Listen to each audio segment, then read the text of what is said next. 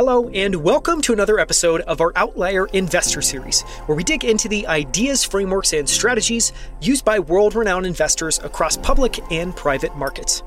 I'm Daniel Scribner, and on the show today, I'm joined again by Robert Cantwell, founder of Upholdings and portfolio manager of Compound Kings, which is an exchange-traded fund focused on investing in companies called compounders, because they're reinvesting all the returns they're getting in their business into the highest ROIC areas of their business. I had Robert Cantwell on last year in episode number 23, where he joined me shortly after launching Compound Kings in late 2020. This is an incredible interview with a true pioneer in the actively managed ETF space. In it, we look back at the top 3 positions in Compound Kings when Robert and I sat down in early 2021, which feels like a world away, to review the performance of Alibaba, Meta, then Facebook, and Berkshire Hathaway. Robert shares his perspective on how the actively managed ETF market is shaping up, and he talks about how his views on concentrations have changed over the last year and a half. We talk about the rise of thematic funds and where they can go wrong. Robert shares the 3 biggest learnings from the last 18 months, including why you always have to be learning new industries, why you should add a quant to your investment team, and why knowing the people running public companies matters a lot. Robert walks through his team's thesis on the 3 largest positions in the fund today, which include Meta, ServiceNow, and Adyen. This section of the interview is fantastic, so skip ahead and don't miss it if you're short on time. And finally, Robert shares what it's like to build an ETF business, scale assets under management, and why running an investment business is very similar to an enterprise software business. You can find the show notes and text transcript for this episode at outlieracademy.com/129. That's outlieracademy.com/129. And you can learn more about Compound Kings at kingsetf.com or by following Robert Cantwell at Upholdings on Twitter. Please enjoy my conversation with Robert Cantwell of Compound Kings. Robert Cantwell, I am so excited to have you back on Outlier Academy as part of our Outlier Investors series. Thank you so much for coming back on. Daniel, great to be back on Outliers again. So, to start, I'm sure a lot of people listening might remember, but we talked 18 months ago in episode 23, shortly after you launched Compound Kings. And it was one of my favorite conversations at the time. I'm thrilled to have you back. Where I wanted to start was for people that are listening and hearing about Compound Kings for the first time, can you just tee up what Compound Kings is, how you invest, and how you invest differently? Absolutely. And we found that it's easiest to start by describing what it's not, because in the retail investment management industry, most strategies get thrown into a growth bucket or a value bucket, and compounders are really not quite either of those. And so in a growth strategy, you're trying to buy the maximum amount of growth for the cheapest price. In a value strategy, you're trying to buy the most amount of the balance sheet or the most amount of cash flow, for the smallest multiple. And in compounder investing, what you're trying to do is pursue opportunities where the businesses are allocating capital in a very high return on investment manner. And then the question is, how can I acquire that high return on investment spending for the best possible price? So that could be a company that's a duopoly that's pursuing M&A, and all of a sudden it's going to look like a monopoly after. It could be a more growth-driven business that has launched a new distribution channel that's going to unlock a lot of incremental revenue at a relatively low cost of the business. So there's a lot of different ways that return on investment can manifest itself. One other wrinkle that is worth mentioning here is the importance of active share, which is emerging as a more and more commonly accepted variable for investors that are selecting amongst investment managers. And what active share is, it's not just your performance against your benchmark, it's also how different are you against your benchmark. Because the majority of investors already have S&P 500 exposure or Russell 2000 exposure. So if your benchmark is the S&P 500, they want to know that the holdings or the weightings that you're carrying, as well as the additional stocks that you're holding that might not be in the S&P, how different is that than the S&P? And so, our fund, for example, we run it at an 86% active share, and that's been one of the important differentiators for us in running our strategy. Just really quickly, it's a little bit of a tangent, but I'm curious, When you're talking with people, and this could be financial advisors, this could be, wholesalers, this could be individual investors like on public.com, about compounding and compounders, do you feel like you have to explain and kind of take people from 0 to 1 on what that is? Or is there a shorthand way with which you kind of get people to understand what a compounder is? Or is that knowledge kind of there? I'd say it's half and half. So half the time we don't. They understand, they've read Buffett or they've read, some other investment materials. And the other half of the circumstances where we do have to talk about it can get confused with compound interest. And they think we're selling a dividend fund or something of that nature. And in those cases, what we've found as the simplest way of describing the types of companies that we seek is pursuing the longest duration businesses possible. So what is it about the characteristics of the business that are going to allow it to survive market cycles, even if it has somewhat volatile cash flow characteristics throughout those periods? And we found that duration component is something that's really interesting to a lot of folks because companies come in and out of the S&P 500 all the time. Companies come in and out of other funds. And the idea of holding this set of securities that has a better chance of surviving, a decade or 2 decades is something that they've found to be an interesting angle. Yeah, that makes sense. And it seems very differentiated. I want to talk in a second to touch on a couple of the points that we hit on in the last interview and talk about deltas, how your thinking has changed over the last 18 months. But I want to start, as I was preparing for this interview, kind of reflecting back. My take is that the last 18 months have been incredibly volatile. We've had a global pandemic. Recently we've had a war and a lot of international tensions with China and with Russia. We've had meme stocks. We've had SPACs. What is your sense of the last 2 years and how has Compound King survived? How have you survived?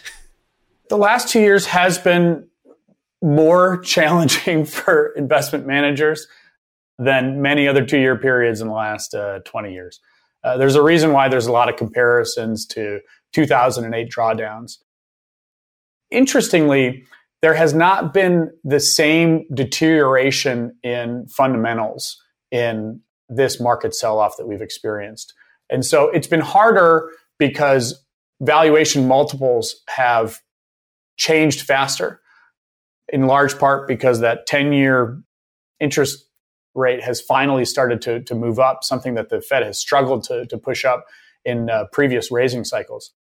And so that's been a confusing environment for investors because they're sitting here and saying, well, gosh, our companies are still performing, but their stock prices aren't. And how do I reconcile that? And this then gets back to a lot about how you're building your investment company. And if your investment model itself is not built to survive cycles of market prices that can be divorced from fundamentals, that's when you get into a lot of trouble. Either, you're taking on too much leverage, or you have investors that have the ability to withdraw really quickly, or investors that, think you're starting to do something different than what you promised them in the first place. So I think that's been some of the biggest learnings and observations that we've seen from this environment is which investors actually built their companies to deal with circumstances like this, as opposed to those that are always trying to pursue the shortest maximum rate of return. Yeah, it's very well said. I want to talk about concentration for a moment. One of the things that you spoke about in our first interview, which is episode 23 again, and we'll link to it in the show notes so people can listen to that as well, was concentration and this idea of having a fund that could be more concentrated. You gave, I think, a number at the time of, and I don't think there was any positions at the time that were this large, but that you would be comfortable with a position maybe going to 15 to 20%. And so I just wanted to kind of talk about concentration at a high level. And one, I guess the two questions would be, has your thinking changed at all? And how do you guys approach concentration today, if any differently? Thinking has evolved quite a bit on this topic. Thanks for bringing this one up again. And this is part of being an emerging fund manager. How much do you know at the outset versus what you learn along the way? And I'll actually, step back and talk for a moment here about the transition from being an equity analyst into a portfolio manager. It's not an immediate process. And, when you're an analyst that's making recommendations, you're typically only really into 3 or 4 at the most, given opportunities at a time. And, the way in which, my own personal investments had been managed, I personally never held more than 3 or 4, securities at a time. And that type of history is what drove that sort of level of over concentration. It was one of the things we experimented with early on in our fund. We're going to talk more about this as we get into it later, but one of the biggest things we added was a quantitative analyst to our team. And this is someone that is much less stubborn about any single security, but does a tremendous amount of work comparing, securities in the market and understanding volatility and risk profiles of different investments. And one of the studies that we did was looking at our universe of companies that we've loved and going back over the last 20 years and testing different weighting strategies. Equal weighting, market cap weighting, valuation multiple rating, conviction weighting. And one of the interesting things that we found was that all of the different weighting methodologies kind of got you to the same ending point with different volatility characteristics along the way. So this was a huge, eye opener for us because it meant that we didn't have to plow 15 or 20% of the fund into a single security. And it meant that over time, we could sort of push ourselves not to be purely equal weighted, but to put bands on the conviction levels. And so we're, for the most part, keeping our largest positions a bit under 10%, but we're also pushing up the floor and not owning, less than 1 to 1.5% of anything. Yeah, just on that note, previously, did you hold positions in very small amounts? And I guess the reason I'm curious about that is the idea of having a floor seems really interesting because, in investing, oftentimes you'll hear investors talk about a toe hold. And there's no real, I've never heard a quantitative answer around how big a toe hold position is, but you'll go and look at a lot of funds and you'll see positions that are 0.1, 0.05, 0.05, a very, very, very small number. Talk a little bit about how you got to that floor and maybe what the floor was before, if that was different. Yeah, the floor is even smaller before. ValueAct had a good answer on this, which is, we use our smallest positions as a research trigger. So if someone cares enough about something that they keep bringing it up, we throw it in the fund, pretty darn quickly as one of our smallest positions. And that puts a lot of pressure on the research team to justify the existence of that position and resultingly try to argue that it ought to be a bigger position in the portfolio. Because unless something is in the portfolio, really no one, around the table takes it very seriously. So that floor has walked up. I mean, we used to have a handful of, 50 basis point positions was our smallest example. And the truth is that those positions don't drive a fund. And I would say that we manage ourselves more towards the 25 security max. Anytime we start drifting more than 25 securities, we find that the research and conviction gets stretched too thinly. But these have all been factors in driving the top and bottom sizing in the portfolio. I'm going to ask one more question on that, and then I'll move on. I want to talk about the state of active management and ETFs. I guess flipping to the other side of the portfolio, you talked about 25 max positions. Another stat that a lot of investors will talk about is generally their top 10 positions and how much weight in the fund those have. What are your thoughts? What is your approach to managing your highest conviction positions? And are those 10? Are those 15? Does the number move around? And then what's that total weight look like? Sure. Well, there's one requirement in running a 40s Act fund, which is your larger than 5% positions can't make up more than 50% of the fund. And so what that means for us is concentrating into our highest conviction ideas means that we have about 6 securities that make up the top 50% of the fund. That number may vary from 6 to 8, depending on how much we're moving it. But I think it's critical. I mentioned the active share component earlier. It is incredibly difficult to get your active share above 60, 70%. Anything below 70%, you're closet indexing. So as a result, it is very challenging to get to that level of active share without having that level of concentration in your top 6 to 8 positions. So we view that as table stakes for getting to be a competitive active fund. Thanks for sharing that. I want to talk for a second about active management. One of the things you talked about in our last interview was, that you felt like there was going to be a wave of active managers entering the space. Has that happened? Give us the state of the active managed kind of ETF market. It is. Yeah, it is Wild West. There's the money is coming, and it's coming in fast. So as of the end of last year, you had about $300 billion in actively managed ETFs. That was up from $200 billion a year before that. So $100 billion of capital flowing into 50% growth in a single vehicle of investment is awfully fast. And it does not appear to be slowing. So if you were to look today at ETF launches, it has now, in fact, become easier to launch an active ETF than it is to launch a traditional index-based ETF. Now, the challenge with that is because the barrier to entry has fallen so low, that means that you've gotten a much wider variety of what is being called an actively managed ETF than what might traditionally be considered an actively managed fund. So in our view, a traditionally active managed fund this is a benchmark. It is our job to beat that benchmark with as little volatility as possible, and investors can measure us against that. Most of the actively managed ETF, air quotes, that have come out aren't doing that. They're coming out and saying, hey, we're active because we're also, overlaying some option strategy. And so you've had a lot of equity-linked income products have been kind of the most popular thing this year. It's hard to see that because investors don't realize the costs that they're assuming in participating in a strategy like that. They don't realize what they're giving up relative to S&P 500 performance in general. But sometimes those products can sell because you're telling someone, hey, we're going to give you equity returns, plus you're going to get some cash out of it. And that can sound good to an investor, but if they're not doing the hard work of figuring out how that's truly benchmarked, but what they could get if they own, broad indices, they're losing some of the spread in that entire process. So there's a lot of stuff going on out there. There's conversions. Some of the large mutual fund houses have begun to convert a couple of funds.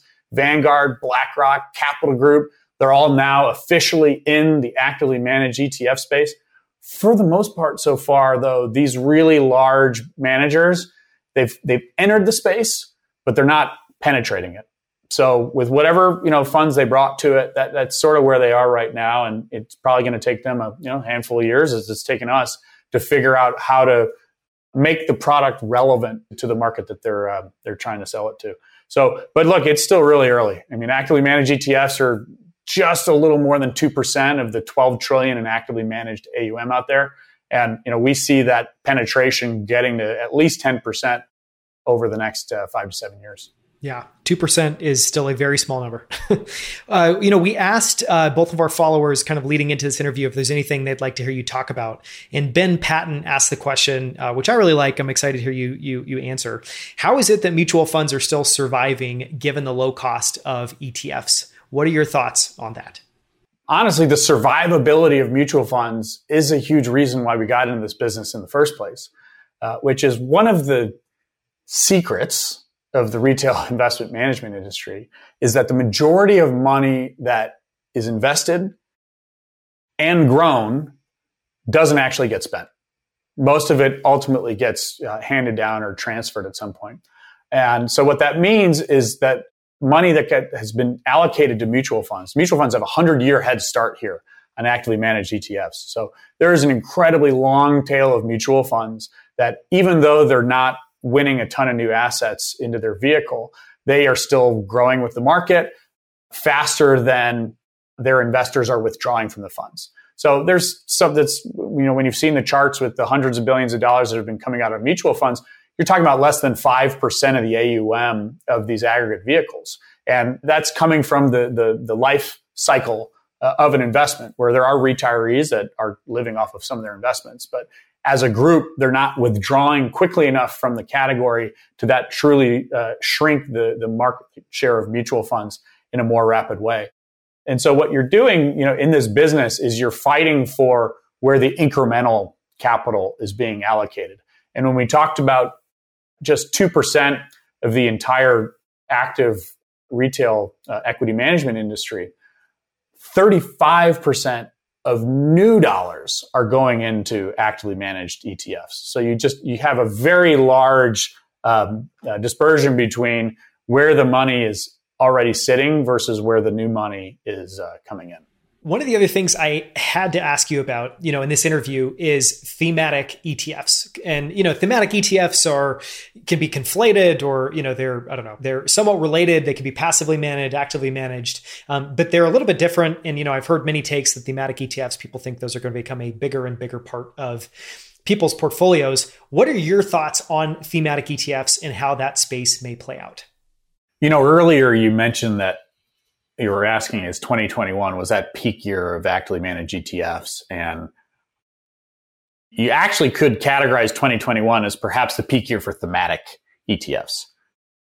Thematic ETFs were this sort of strange bridge product from traditional index-based ETFs until, now what you're starting to see is actual stock picking investment managers, behind these funds.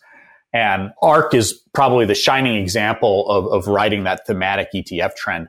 They tried to have a foot in both camps, saying we're active investors, but really what they were doing was building these thematic portfolios and saying, you want exposure to genomics, we're going to put this basket of, genome-oriented companies together, whether or not they happen to be good investments or not. Because that's what the actual investor is doing and saying, hey, I'm going to target some IRR and, try to at least, meet or exceed that. And that's a very different prerogative than saying, let me give you access to this set of type of companies. And to really, get into sort of peak thematic, you had, who did it? Roundhill, when they launched that metaverse ETF, because there were almost two bubbles last year. There was a bubble in February, right around the time we were doing our interview. And then there was that another bubble, in November. What a year. Another interview yet. And around that time, that's when the metaverse, ETF launched, and it got, a couple $100 million in assets so quickly. But then, Facebook wanted to work through its rebranding to Meta, and then offered the Meta ETF folks $10 million just for the ticker. So that's a pretty difficult moment in time to imagine happening again anytime soon, and had a lot of the components of things that you might say that was a peak. And so we'll see if that was sort of peak for thematic ETFs or not, but it was certainly an incredibly hot year for it. It makes me think of two things. One is, Kings, KNGS, must be worth a lot of money. So, good job getting that ticker. And then two, on the kind of ARK thematic note, you and I were joking about this a little bit, but, generally, I really like that at least in ARK, you have an investor that's very tech forward, because I just think, I think there's a lot that they don't do right, but it's nice to have at least some voices kind of making that argument in public markets, even if it's messy and all over the place. But one of the things I found kind of darkly comical was looking through things like the space ETF and looking at the positions in that portfolio, because you would see things that were very clearly space focused companies, but then it'd be paired up with something like a John Deere tractor that, sure, maybe that technology or pieces of it may be important on space or in colonizing Mars or on the moon, but it's a little bit of a stretch to think that that is a true proxy for investing in space. I just thought that was funny. I'm going to go in a little different direction here. We were talking a little bit about this together before we jumped on this call, and you asked, over the last 2 years, throughout all the volatility, what's your one bullet point takeaway on the investment business? And, my answer was that the investment management business actually looks a lot more like every other business, where there's products, there's marketing, and there's distribution. And you have to be outstanding at all three of those things in order to succeed in this business. And ARK, without question, has been an unbelievable executor in marketing and distribution. And they've released more products than your average investment firm, with easily, getting into the double digits. And so, bringing up something like this, that space ETF, I view that as a firm that gets to be really confident in their marketing and distribution, because they've done such a great job of building all of these channels directly to individual investors. And they're willing to roll the dice a little bit on products to see, what folks, what might, resonate with people or not. Also, what might actually have some decent short-term market returns, because sometimes that can drive the long-term success of a fund or not, if it just happens to launch at the right time, because it's very difficult to time markets, certainly from that perspective. So I throw that more into the experiment bucket for them, with like their transparency ETF and other things like that. But again, with names like space and names like transparency, these are themes. this isn't saying, compounders is the thing that we're going after. We're going to measure return on invested capital and we're going to buy it for as affordably as we can. We're trying to do something different. Yeah, very different lenses. I want to come back later in the interview. We're going to talk about, 3 of the top positions in Compound Kings today in a little bit of depth. But I want to, kind of flash back to our last interview. And in the last interview, those 3 positions that you shared that we talked through were Alibaba, Meta, which was Facebook at the time, and Berkshire Hathaway. And you and I have obviously talked about this kind of off camera before recording about how those played out. Share a little bit of your thoughts on one, just each of those names and how they played out and how your thinking has changed since then. We're just reflecting on those. Well, the first thing I'll say is I'm very happy that I gave such a wide range of stocks when we spoke because, gosh, they have had awfully differing paths. Yeah, Baba's down 50%, probably a little more than that. Meta's down about 30%, and good old Berkshire's up probably about 15%. Warren's had a great year. So where were we then? Where are we now? I'm 38. I've worked in institutional investment management for 8 years, helped build a startup for 8 years, and we're working on this business for a few years. And for the duration of that career, for the most part, China was opening up more and getting along with the US, and there were some incredible companies getting built there. And I had at least preliminarily come to the conclusion that the average American investor had this home bias, which is a studied thing in the history of investing, which is you invest a lot around your home, but if your home country has its own issues for whatever reason, there's risk to your investment returns. Imagine being our age in Russia, during a moment like this. You would have wished that you had been diversified outside of that. And I had incorrectly, thought that China would be one of the greatest ways to diversify against, long-term risks to the U.S. economy. And the challenge with all of that, with whether they were, cracking down on some of the large technology companies there, or rethinking their foreign relationships with U.S. governments. What really, broke the camel's back for us was when the U.S. started expanding its blacklist of companies that they said U.S. investors are no longer allowed to invest in these companies in China. And one of those companies was DJI, the drone company that was primarily funded by a bunch of Silicon Valley investors. And so you had a company with a primarily Western cap table that the U.S. came in and said, nope, not allowed to anymore. And clearly those investors had to sell out of that business on no particularly great terms. And that really got to a point where we were no longer just being contrarian in the prices, but we were really being forced to pick a side. And as a U.S.-based fund with U.S.-based investors, with a country that has really taken the stance of, our relationship with them is growing apart, no longer closer together, it became a business decision for us. And, having to research 2 markets, one of which that's open overnight, and the other one, which is open daytime here, was simply stretching, our team too thinly. And, we concluded that there were enough other securities and great companies in the world for us to, deliver the type of returns that we're seeking for our investors without having to do all the effort of continuing to sustain our investment presence there. So that's a lot on just Baba, but there was a lot of work that went into that process. One of the fascinating things about Meta, the multiple on the business has just continued to contract, and a lot of that has to do with management's stubbornness about investing in the metaverse and the amount they're willing to put into that. The company couldn't be, or it certainly could, never say never, is trading at as attractive of a valuation as it ever has in its history as a public or a private company. And Meta, you could even contrast it to say in Amazon right now. Amazon is negative free cash flow. Meta, for all of its issues, is still printing more than $30 billion of free cash flow. But investors today have decided to say, well, we're going to punish Meta for that and put this sub $500 billion market cap on it. Amazon, we believe your margins are going to come back. We believe that free cash flow is going to show up again in the future, and we're going to kind of bake that into your market cap today.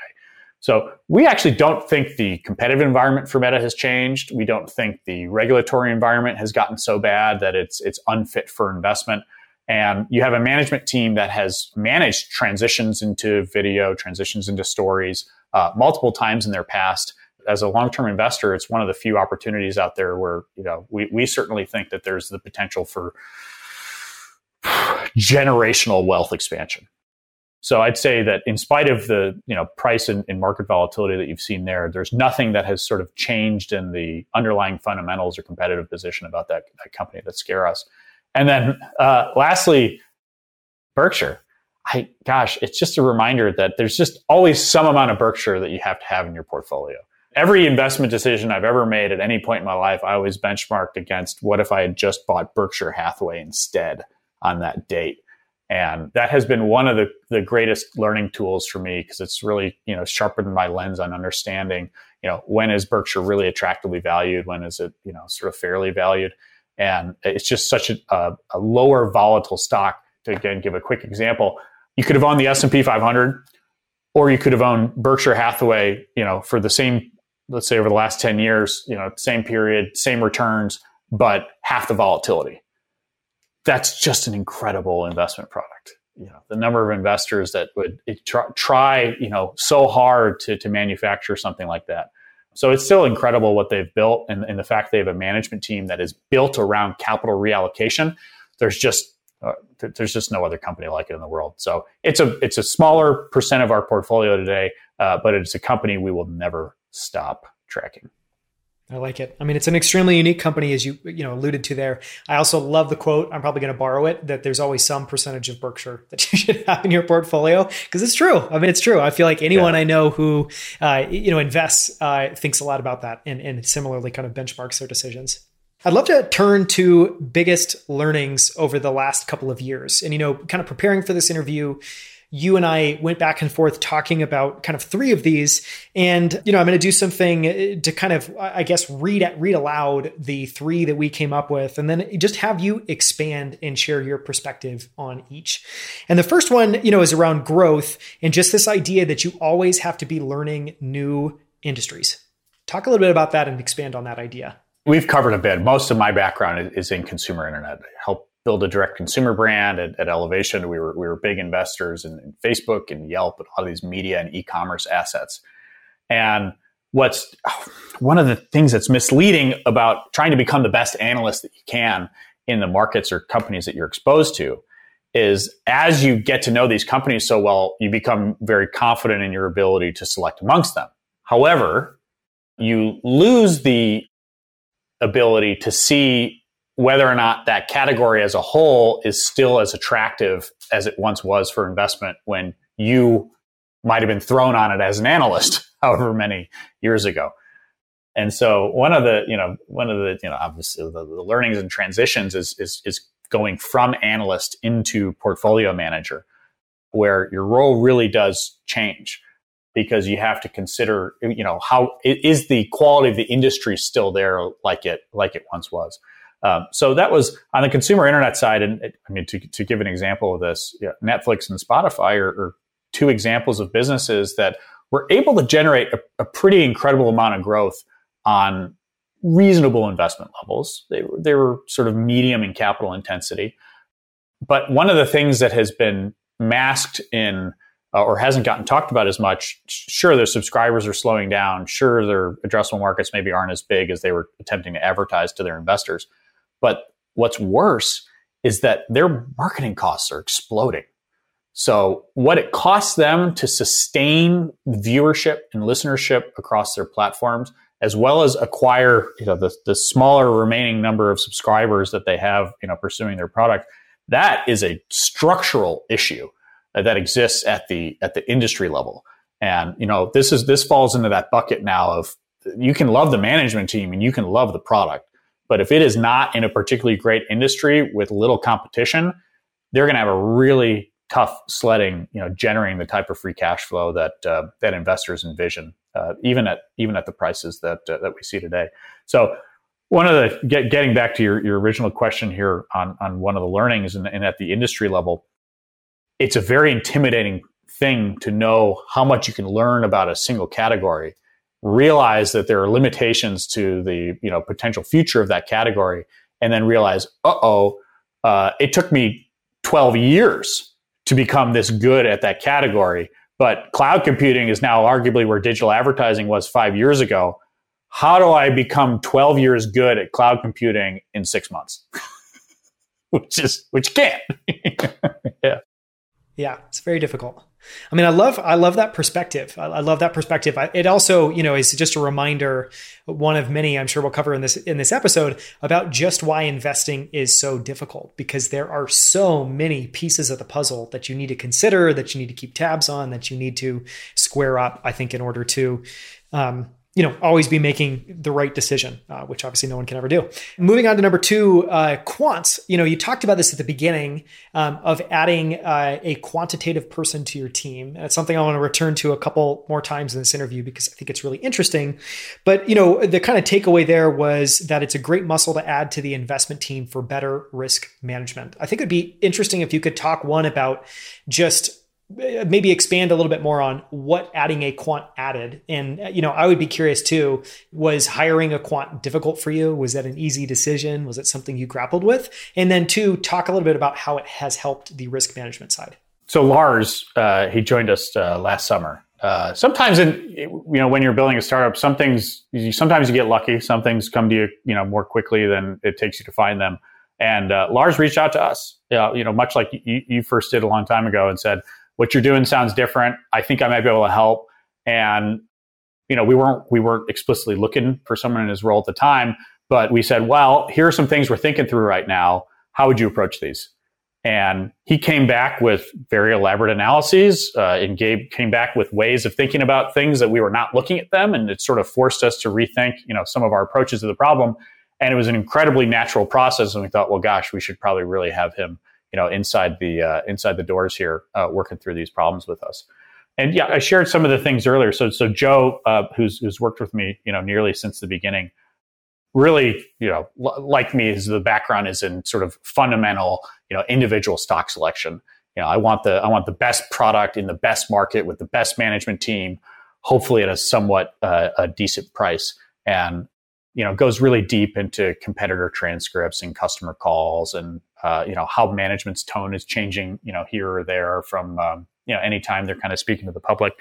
And so what we've learned along the way of bolting on to this individual stock selection process, I mentioned the transition from being a research analyst into being a portfolio manager. And the addition of the quantitative analytics has accelerated our portfolio management decisions, which is different than stock selection, because it has to do with what's your exposure like to end markets, whether at an industry level or a customer size. SMBs are different than enterprise, or different than consumers. It helps you understand the relative valuation multiples of, for example, one of the things we track is Amazon always trades at some premium, but the premium that it trades at relative to all these other smaller players in the e-commerce industry, Chewy and Etsy and whoever else, that gap changes over time. So there are moments in time in which it's more attractive to own the leader in the industry. There are moments in time where it's more attractive to own. And those are very difficult things to follow as an individual stock selector. But when you have someone that's able to boil the ocean on data, it gives you a much cleaner perspective on where things might be overheated from a valuation standpoint, as well as where there might be opportunities to go start fishing for that next security. So I would say that the number one benefit has been on the risk management side. And to point out, we haven't been inside the doors at Tiger Global or at Coatue for the last handful of years here, but based off of what's been reported in the press, and if you were to go on LinkedIn and see the people that they've hired onto their teams, Coatue has made an explicit effort over the past 5 years to bring quantitative analysts onto their team. Tiger didn't. And if you look at what their year-to-date returns are, Coatue's taking victory laps for having taken a lot of risk off the table at the end of 2021, whereas Tiger has held firm as a long-term investor in their companies.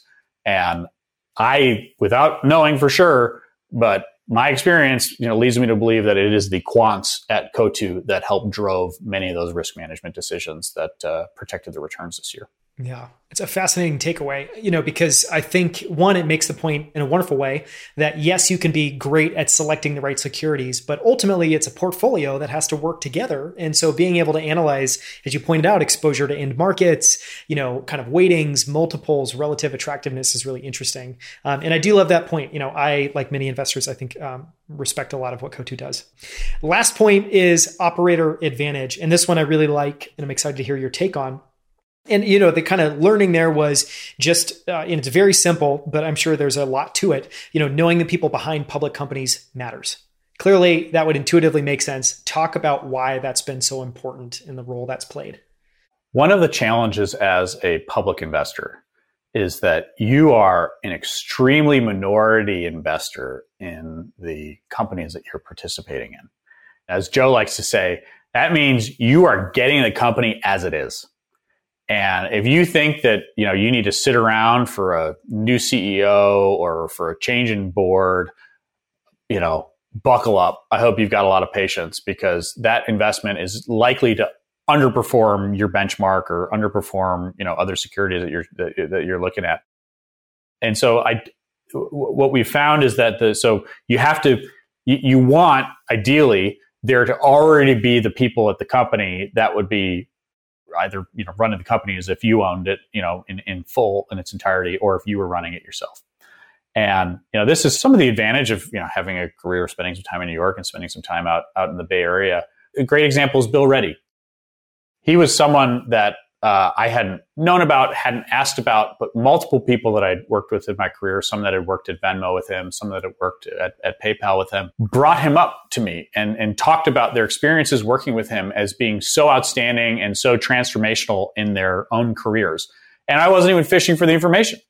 And you don't forget those things. And when you see someone like that get promoted into a position like that, there's a lot of reasons to believe that that's likely a potential good step for the company.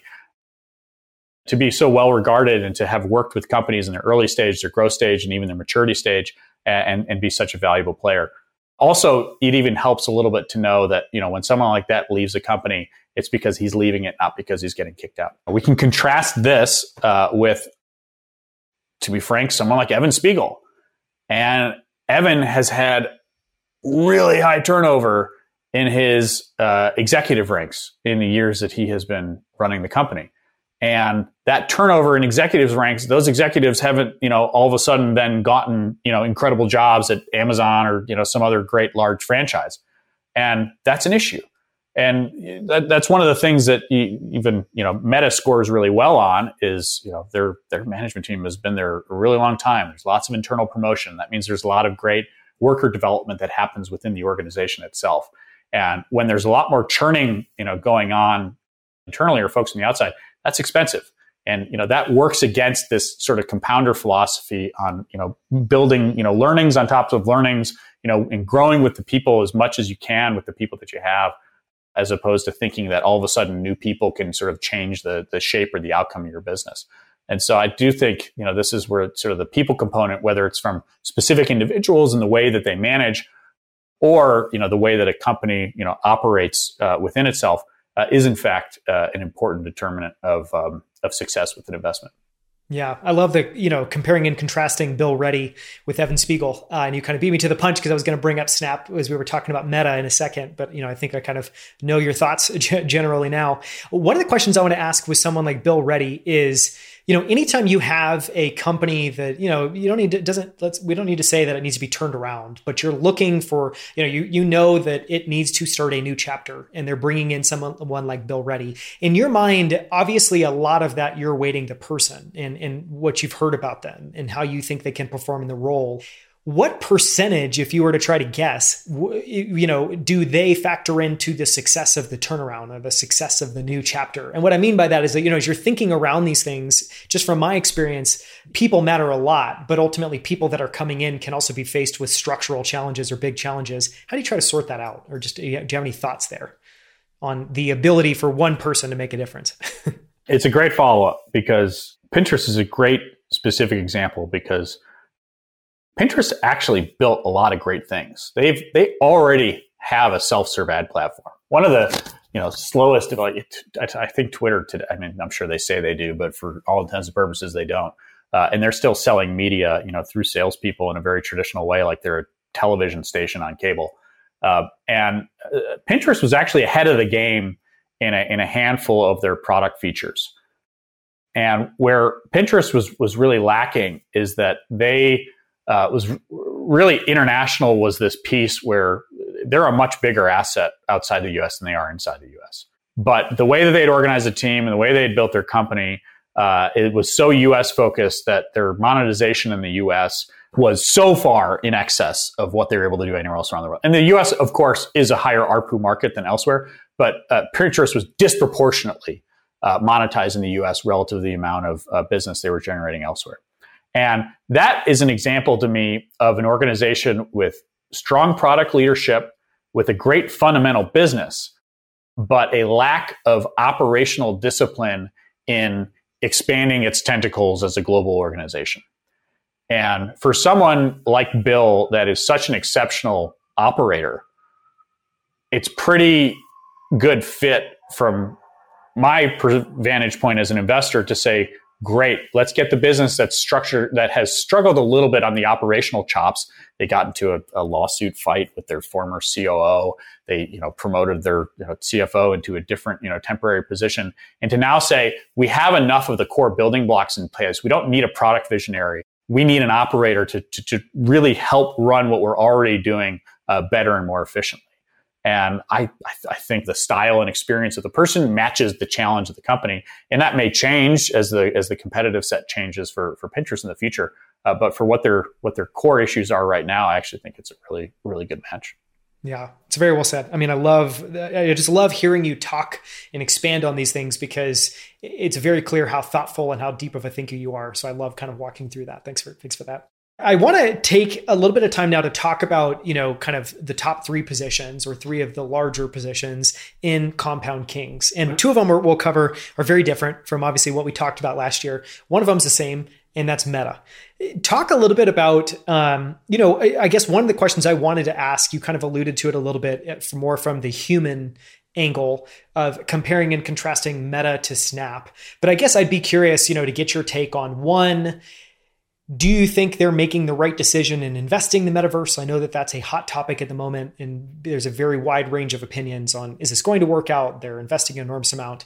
But, one, why is that still a position? And then how do you think of Meta's business for looking forward from here and kind of the metaverse element of it? Sure. I'm going to explain for a second why I'm so excited about the business, and then I'll get into some of the thoughts on the metaverse side of it. We talked a little bit about source documents earlier. And in 2018, during one of the congressional testimonies on Meta, there was this great exhibit that was included. And it forced Meta to show the relative size of each of their four platforms, WhatsApp and Instagram and Messenger and Facebook, in the top 30 developed countries or something like that. And what was fascinating is that in any given country, a different one of the four products might have been, the number one leader. And there were a lot of really cool insights in the report that you got to see about how Instagram was just growing so fast everywhere. It wasn't necessarily cannibalizing Facebook's lead. In some markets, WhatsApp was the dominant leader.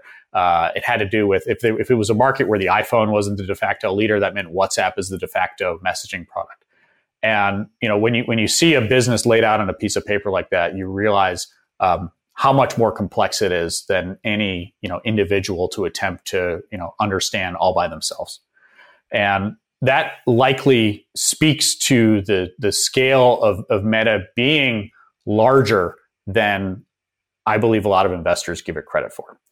And to be blunt, or to make a blunt comparison, AT&T was a very big piece of the S&P 500 for very many years, and they ran into regulation. They got broken up and they got put back together. They've actually been a decent investment throughout a lot of that.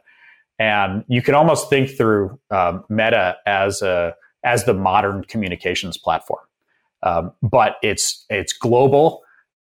It's less regulated, but that's growing over time, and it's got an incredibly stronger business model because they're not charging fixed price subscriptions. They're able to price discriminate because they sell advertising to all these small business advertisers. Now, that business model runs into more problems because it can be politically influenced, or you can have bad actors that imagine back in the day at AT&T and someone could call you and, drop a bunch of misinformation in your ear, through your phone. You can understand why that communications company got regulated so quickly. So there's trade-offs to that structure. But I think Meta is a much more complex business than any investor that says, gosh, they're growing slower. And in fact, for all the fears about TikTok, one of the things that we really closely track is we look at the top 100 accounts on Instagram. We look at their followers and their engagement.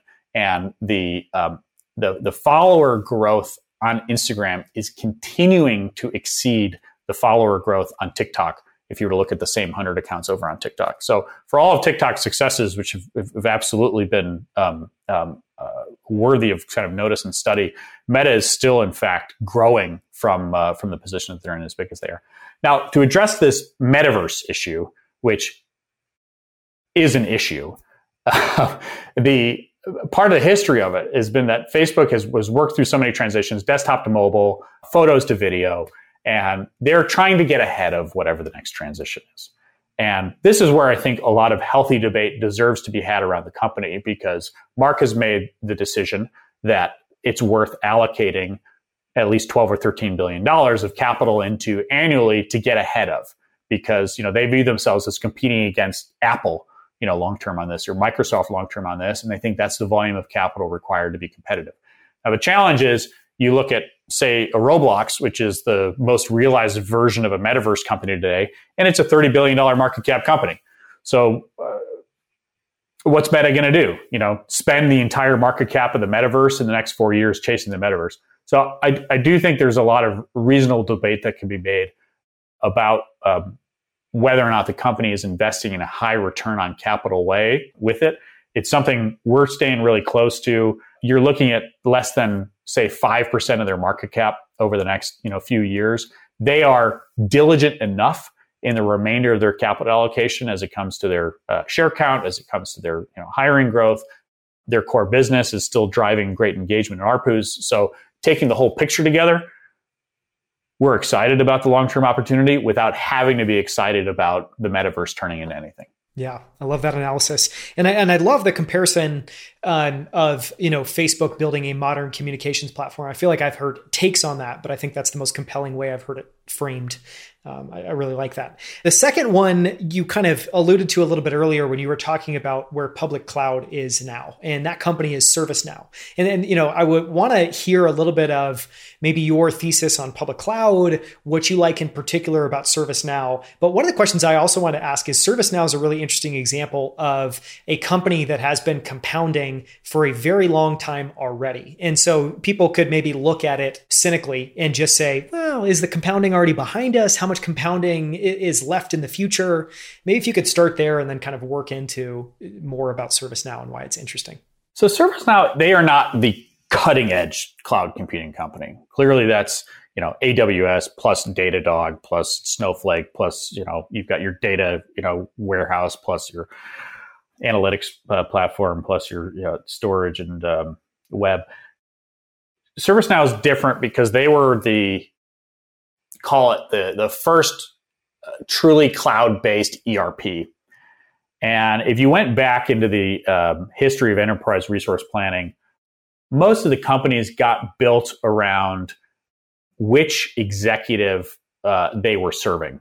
So Workday was serving your CHRO, Salesforce was serving your chief revenue officer, your head of sales, and ServiceNow, because they didn't grow up in the legacy, they kind of got to start in the cloud ERP world, served the CIO. And the rise of the chief information officer or information systems, however you like to think about it, is potentially the most impactful position to serve, because they are the biggest budget spender on software infrastructure decisions for the company. So, the CFO was always a tricky one because, there were plenty of, the CFO always needed, all the financial ERP software in order to get their monthly financial support or financials done on time. But that was actually a little bit more of a competitive market than what ServiceNow has been able to carve out with the CIOs. So one of the things that we really like about ServiceNow is that it has owned this, call it pivotal executive position within so many different types of companies. And what they build is actually pretty customized into any given company that they're working for. And because you get that added layer of customization, it's a little bit more expensive up front, but it usually turns into a longer customer lifecycle time. And so we view ServiceNow, I mean, the US government happens to be one of their very large customers, but they have nearly government-like contracts with the biggest companies in the world. And when you ask the question about, well, how can you be excited about the future compounding of this business given the amount of growth they've had so far? Growth from existing customers. That is when a business that size generates so much growth from its existing customers, like it has done for so long, that is typically an indicator that that company will continue to surprise investors on the amount of incremental business it is going to do going forward, because they aren't having to find new customers to do it. They're simply having to penetrate their existing customers more deeply with more products and services. And they haven't even done much M&A to chase that. That's what investors give them a hard time for. They say, you're not going to get the sales force because you haven't done the acquisitions. And management team keeps pushing back and saying, well, let's see how far we can take this, because we have so far defied all of your expectations without having to do all of this bolt-on M&A. So bolt-on M&A is, as we see it, is simply an opportunity for a company like that, should they see the need for it in the future. But you've got to be impressed with the amount of organic growth that a company like that has done. Yeah. I mean, I love that answer. I love that framing. It makes a lot of sense. I'm going to ask a question, and you can totally, this is a free pass to say, not interested in talking about it. Haven't done enough homework, but, obviously ServiceNow and Snowflake both have Frank Slootman, to thank for at least part of their trajectory, part of the history of being the CEO of the business. Any thoughts on Frank Slootman as an operator or Snowflake as obviously a very different bet in the space, but any thoughts there? I don't have, and we talked about the operator, the people side of things before. I do not have any unique insights on Frank Slootman that the market doesn't already have or know about him. What I'll share is that there was a great employee interview from someone that I believe had worked with him at both ServiceNow and Snowflake, and sort of had some intelligent observations about the evolution of leadership at ServiceNow, because they had John Donahoe, they had Frank Slootman, and now they've got Bill McDermott, and Frank Slootman now obviously at Snowflake. And they had I want to remember the way they articulated this right, which was, the early years of ServiceNow, when it was in, startup mode and, figuring out its core products and kicking down its first big doors with customers, Frank was just such an outstanding leader for that. And then once they got all those doors open, but you potentially don't necessarily have the best internal culture because Frank doesn't care about anybody's feelings, you had, John Donahoe come in and help get the existing company playing more nicely within itself. And you want that culturally long term. Obviously, what Tim Cook has done with Apple has been quite commendable in that regard. And after John Donahoe continued to sort of entrench further with existing customers, then you get Bill McDermott coming in, and Bill McDermott, really big company CEO from SAP. And what's interesting about Bill McDermott coming in, we talk about what are the problems with the company and what are the key things they have to work on. Channel partners have become one of the biggest growth engines for ServiceNow. So many Microsoft enterprise products are not sold by anybody on Microsoft's payroll. They're sold by this long list of reseller businesses that, are either call themselves consultants or sometimes accounting firms or something else, but really they're actually just selling Microsoft products. And that has been one of the biggest engines of ServiceNow's growth over the last handful of years. And that is an area where Bill is uniquely able to help grow that business better, because he is there to help foster that reseller ecosystem for ServiceNow. And if you pull up a handful of calls on some of these resellers, a handful of them are public companies, they are citing ServiceNow as their primary growth driver amongst all of the other, software platforms that are out there. And as investors on the outside, these are the little hints, that we look for, and it's the best we get in some cases as to, which companies are sort of chasing the biggest opportunities. So a little bit of a different answer to, who is Frank Slootman, and a little bit more of an answer of you can have different people, over the life cycle of companies and still see a really successful business, form. And how far Frank, will take a Snowflake has so much more to do with, his own personal life and decisions that I could never, forecast as an analyst. And lastly, Robert, I would love to have you just talk a little bit about Adyen. And I think what I'm curious about there is just general thesis and thoughts on Adyen, thoughts on some of the competitors, because it happens to at least feel like a very competitive space. And then just thoughts on, picking Adyen and what you particularly like about that business or business model. So the evolution in payments technology, I think, is one of the more exciting areas right now, because the gap between the legacy infrastructure, whether it's from First Data or Fiserv, versus what is newly available to merchants through these API-based payments acceptance platforms, that gap is really wide. We were previously talking about ServiceNow. The difference between ServiceNow and some of its competitors at Microsoft or some of the independents is narrower than the gap between Adyen and the legacy businesses that they're competing against. And you hear this time and again from the customers that make the switch from an Atos to an Adyen. Now, there is a lot of curiosity about the competitive dynamics between Stripe and Adyen and dLocal, who are arguably the three global leaders in this space. And Stripe made the decision early on to sort of start with smaller businesses. They were in the Bay Area. They got installed very early with Lyft and all of the delivery companies and all the vacation platforms, you name it, and got to grow, with those companies and increase the complexity of the product over time. Adyen, because of the history of some of the founders, they started at the other end of the market. They said, we're going to start at the top. We want to build a Fortune 500 quality product out of the gates. And that's something that takes longer to build at the front, but then gets you particularly valuable customers. And clearly, Stripe's dream is to penetrate that same tier of customer set, and they've already, are well along in that journey. But as fingers crossed, we'll see Stripe as a public company in the next couple of years. Adyen's capital efficiency and free cash flow generation, I don't have to see Stripe's numbers to know that Adyen is a higher margin, bigger cash generating business than what Stripe is, because Stripe has spread itself so much more thinly across so many more projects.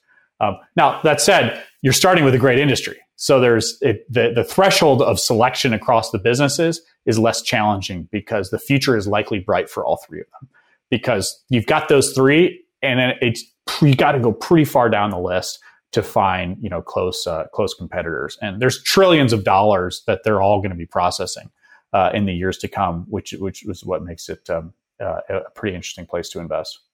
Is there anything about Adyen's culture that, I think a theme that I've really enjoyed in this interview is talking about the human element and how that maybe shows up in building a business. And, even just in the answer that you shared there of obviously because of their background, they're choosing to honestly take on the more difficult challenge by building for the top of the market first and then slowly kind of moving down market. And so I'm curious, you obviously alluded to there, I think Stripe has an interesting culture. They've made some interesting decisions around spreading them, basically having a proliferation of products and service, like a Cambrian explosion is probably the right word. You go to their website, you look at the products, and it's like there's like 60 different things to choose from now. And it's hard to see that growing. Anyways, I guess the question I would ask is there anything that similarly stands out cultural in the way they make decisions, in the way they approach building the business about Adyen? What's cool about the couple things that I'll point out that are different about both the management and the board structure. One is the management team is like all in that sweet spot where like these guys are not in their 50s and 60s. They're on their second or third startup. They've already been successful. They're in their careers, but not so successful as to give up yet. And most of the team has been internally promoted, which is great. They have not had to rely a ton on external hires. They've got to where they are, with a lot of their core team in place. One of the other things that stands out is their team is so focused on what they're doing at Adyen. Now, you could say this is potentially because Europe does not have as many, unicorn distractions for their management teams to go join 5 other boards. But that's one of the issues with some of the US-based companies. There's so many grabs for attention on the executives that they get pulled into a few more places than just the company that they're working on. So combining the elements of having a strong core team that has mostly been internally developed, that is still there today, and does not have a lot of outside separate interests going on, that's pretty rare to find at a company of their size and evolution. And then, going a step further, and if you were to look at their board, what I really like about how they've architected it is it's really a board of advisors. And those advisors have key competencies in the areas that are uniquely important to a payments business. So regulatory compliance, infrastructure, technology, big enterprise customer sales.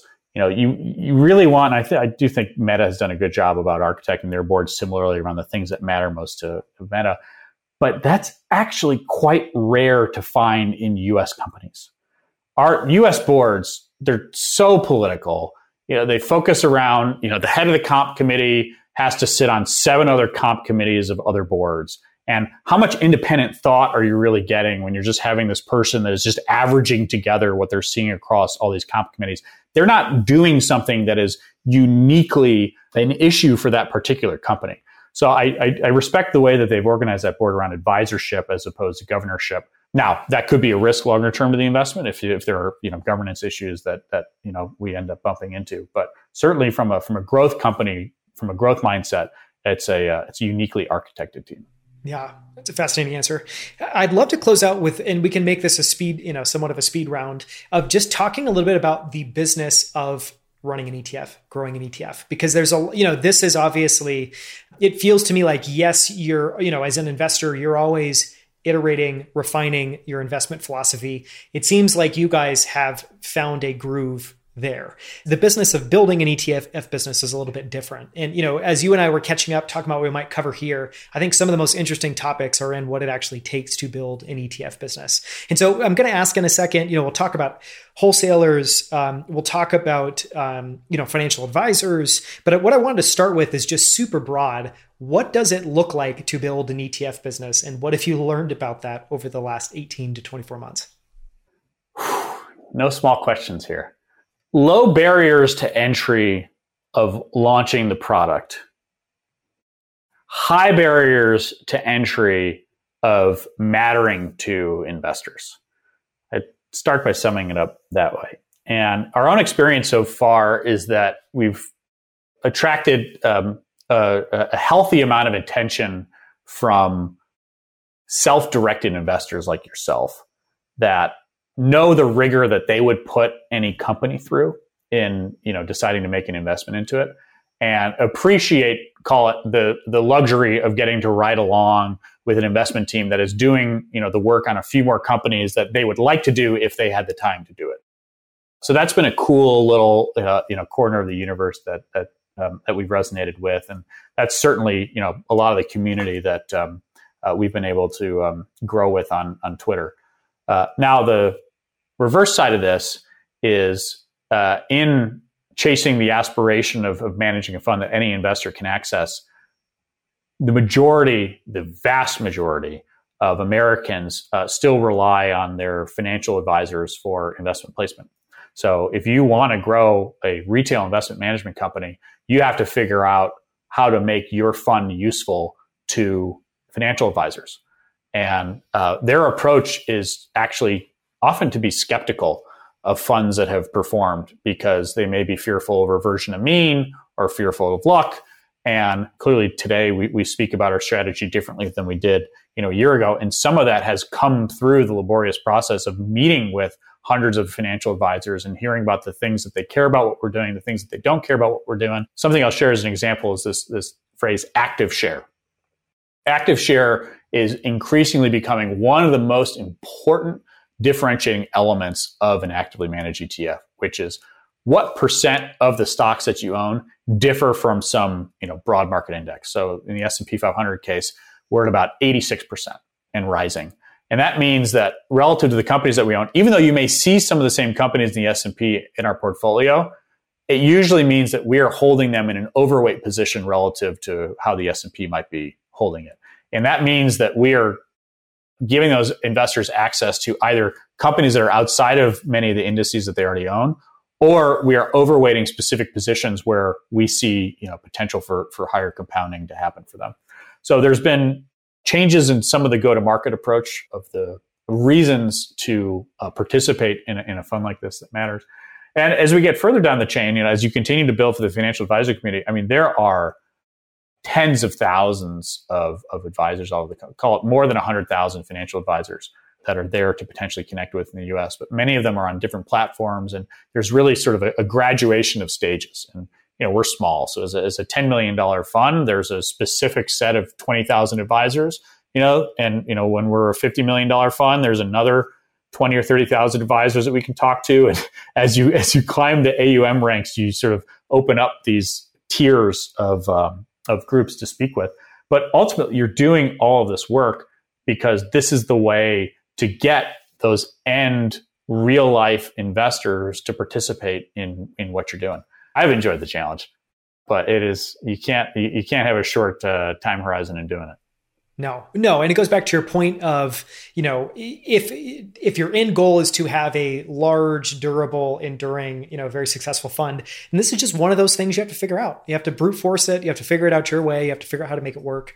I'd love to kind of go in two different directions next. I'm going to come back to in a second and talk a little bit about, communicating with your investors mostly through Twitter or public.com. You've done a bunch of interesting stuff there, but I want to start kind of expanding on what you've just been saying about reaching these end, investors by talking about wholesaling. Because honestly, when you and I were talking about, what it's taken to kind of grow Compound Kings, wholesaling was something that I didn't even really know much about. And so I think it'd be interesting if, I think people listening would find it very interesting to just if you could give a quick, brief overview of what wholesaling is, talk a little bit about what great wholesaling looks like in what you guys have been pursuing and doing there. Mostly for good. I've been very surprised to learn how much the retail investment management business looks like the enterprise software business. And what's unique about the enterprise software business, again, pull any enterprise software business up on LinkedIn, and they have two types of employees. They have engineers and they have salespeople. And if you were to look at, again, very large retail investment management companies, there's two types of people. There's the investment analysts, and then there's the sales team. And what's fascinating about that is that the businesses long-term also demonstrate similar durability and similar margins. So really the role of wholesalers in the investment business is no different than the enterprise software sales team, which is they have to hunt for, I've got this product, or I've got this piece of software, it's this tool, it does these things. And so in our case, we're not paying dividends, so we're not giving you any cash, but they compound. And so these guys are going after the businesses at the highest internal rate of return to give, or at least help diversify the ways that you can grow client assets over time relative to just owning the S&P 500. Now, but the way that you do that is through a pretty long lead time. And in the same way as enterprise software sales, it starts with the cold hunting. First, you have to figure out the types of firms that are even have the potential to be interested in this product. And then there's the relationship development that happens. And many of the best wholesalers out there are incredible people connectors that are able to connect with people on a very one-to-one level and are not shy about having long conversations about the things that is bugging the advisor at that moment in time. And hopefully they'll have some like to call it being a doctor and having 10 different prescriptions. We only have one prescription today, which is our compounder vehicle. But as you can imagine, expanding, that assortment for, those sales folks over time so that they can alleviate whatever the issue is that advisor may be, feeling or going through at that moment in time. And then over time, again, those individual relationships that they build compound because it's not a one-time sale. It's a recurring relationship through which more and more business is done in the future. And we have, it's certainly something that we knew we'd have to build at some point. But it's something that we're starting to crack ground on a little earlier. I love that comparison and analogy, as well as, the investment business being actually very similar to the enterprise sales business, because it does make a lot of sense. It also is, I think an observation I haven't heard made before. Maybe the last thing I'd love to talk about is how you communicate with investors. We've talked before about open sourcing and sharing your investment ideas on Twitter and the types of feedback and, unique perspectives and takes that you'd get from that. You guys also use Twitter, I think amazingly. Like, I've really enjoyed following you and seeing the different iterations of how you've shared updates on Twitter, real-time thoughts around, some of the stocks that you own and what's happening with them. And I think it's very modern. I haven't seen any other, fund managers, I think, taking the approach that you have. So I think it'd be interesting to talk a little bit about just how you think about communicating with investors. And, I know Twitter's one element of that. I know public.com is another element of that. I think it'd be interesting if you could just kind of touch on all those and how you think about that. Yeah, we've learned a lot growing within the FinTwit community. And a lot of it has been, observing how, other, folks that are successful in their investment careers use it. And one of the phrases that a lot of people will mention is that this is an open workbook where, we're actively sharing, recent thoughts or conclusions. And it's as much for ourselves as it is for, anyone else that, elects to engage with it. I think that's a great starting point, because from there, at a minimum, it is providing a utility to you, whether or not people happen to be engaging back. And you definitely find over time that people will engage with things or sort of surprise you with things where you didn't necessarily expect them to. So what I'll say is the core parts of the routine is, during earnings season, we are on top of our holdings, and we are sharing as quickly as anybody the biggest takeaways from what's happening during earnings calls or from earnings releases. We're on a monthly basis posting, here's the latest on our portfolio, and sometimes if a security has kind of fallen up or down the ranks, that's an opportunity for folks to engage and say, well, why is this no longer a priority, or why did this one come up the list, or whatever the case is. And then the third thing is what I would describe as much more, moments of inspiration or moments in time where we feel like our research on a particular matter has come to a conclusion, and we would like to stamp it and, put it in the files. And that's really when the threads come together. So we have absolutely no kind of, set time of we're going to do this thread about this thing on this date. The inspiration has to hit that the research is good enough or differentiated enough to justify, putting a thread together.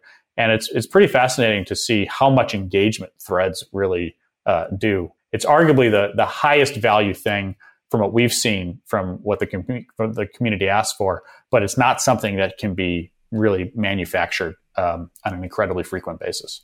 Yeah, not at all. I think the last question I would ask there is just, hearing you say that, if as an investor, especially someone who loves Twitter, I'm always on Twitter. I think it's an amazing platform. I love following you and getting those updates there. I think a question I'd ask is, did you have to convince your team at all, or convince yourself that it was worth the effort of putting these threads together and doing this? And what have you learned, or what would you share with other emerging managers about the value of doing that?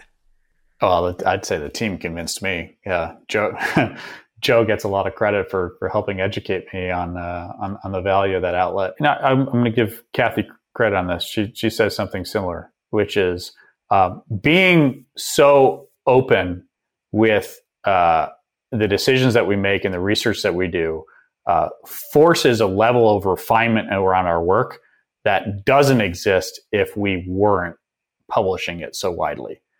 And I believe that a lot of investment managers that, are pursuing the pure independent thought path might actually find that their learnings around individual securities or management in general can in fact be accelerated if they were willing to just open the window just a tad. They don't have to blow the whole doors open and share the whole thing or share any of the secret sauce. But I do believe that, even by testing a few of your own personal conclusions or things like that, it forces a faster learning cycle than if you didn't. Yeah, very well said. Well, Robert, I think this is as good a place as any to, hit pause. I thank you so much for the time, for coming back on. This has been everything I hoped it was going to be, which is just a fascinating conversation and a fascinating, I think, update on what you're building with Compound Kings. I hope to do this again in another year. So thank you for coming back on. Oh yeah. We can't wait to see where these stocks are 12 months from now. And hopefully the ride is maybe slightly less bumpy from here on out, although I don't know if that's going to be the case. Thank you so much for listening. You can find the show notes and text transcript for this episode at outlieracademy.com/129. That's outlieracademy.com/129. And you can learn more about Compound Kings at kingsetf.com or by following Robert Cantwell at Upholdings on Twitter. At outlieracademy.com, you can find all of our other investor interviews profiling investment firms including Dry House Capital, NFX, Greycroft, Pantera Capital, Lightspeed, Foundation Capital, Moran Capital Management, and more. In every interview, we deconstruct the ideas, frameworks, and strategies they used to generate incredible returns and track records. You can find the videos of all of our interviews on YouTube at youtube.com/outlieracademy. On our channel, you'll find all of our full-length interviews as well as our favorite short clips from every episode, including this one. So make sure to subscribe. We post new videos and clips every single week. And if you haven't already, make sure to follow us on Twitter and LinkedIn at Outlier Academy. Thank you so much for listening. We'll see you right here with a brand new episode next Wednesday.